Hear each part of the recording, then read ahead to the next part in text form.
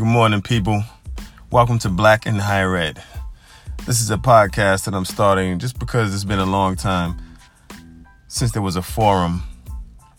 There's a space where people can talk about being black and in higher education.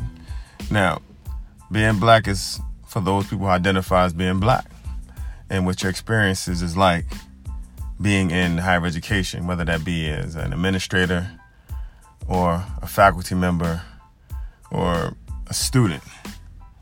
And so this is a space where we can explore the topics therein and perhaps find solace and resolution and just breathing space, if nothing else. Now, there are a couple of things that we'll have to do just simply because of safety reasons that make things as they are in the world. I won't share where I'm at. I won't share names and different descriptors of any given number of situations or circumstances, as I encourage all of my listeners to do the same for your own welfare. The other piece is, though, it's very important that we are as authentic as we possibly can be in the discussion of our topics. All right? So I'm taking a jab at this just because I think it's something that I've wanted to do, but just wasn't quite sure how to do it or go about it. So I wanted to tap the Anchor engine and see if we can get this going in this space. So if you have topics for discussion, I encourage you to simply just leave a voice message on the interactive click for the Anchor podcast. All right. Or if you get this podcast on any other platforms, just leave a message of topics for discussion and we'll jump into it, chop it up a little bit and see where it lands. All right. The other piece is I'll try to keep the sessions between 5 and 15 minutes. Hopefully that's okay, and folks can lock in on that. If we tend to go a little bit more than that, it's probably because we needed to.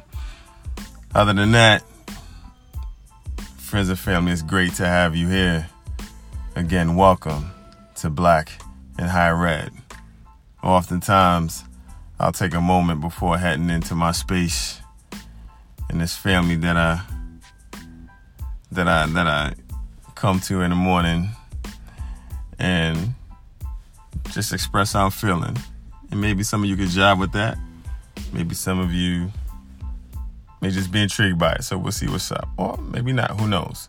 You know, it's interesting that I use the word family because I say that because it is in that way. And many times our institutions serve as the families that we come to when we sacrifice our own family to be at this other place.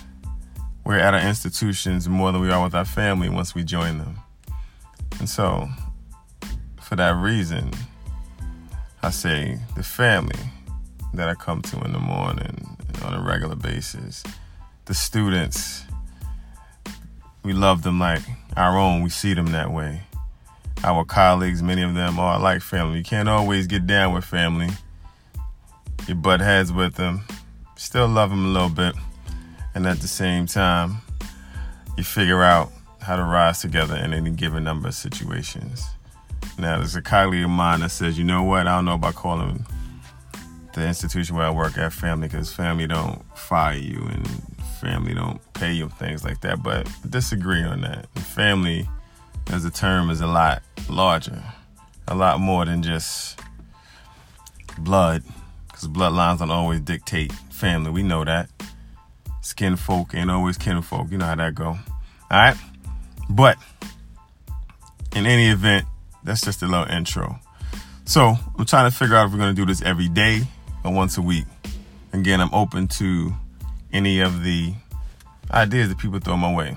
All right? But nevertheless, I will say being black and being in higher ed is being strength, intelligence, wise, and a multi-talented, multifaceted dynamo of humanity, dare I say, evolving expert of education on the genre of life that is humanity. Tell me how you feel about that. All right? Talk to you soon. Later.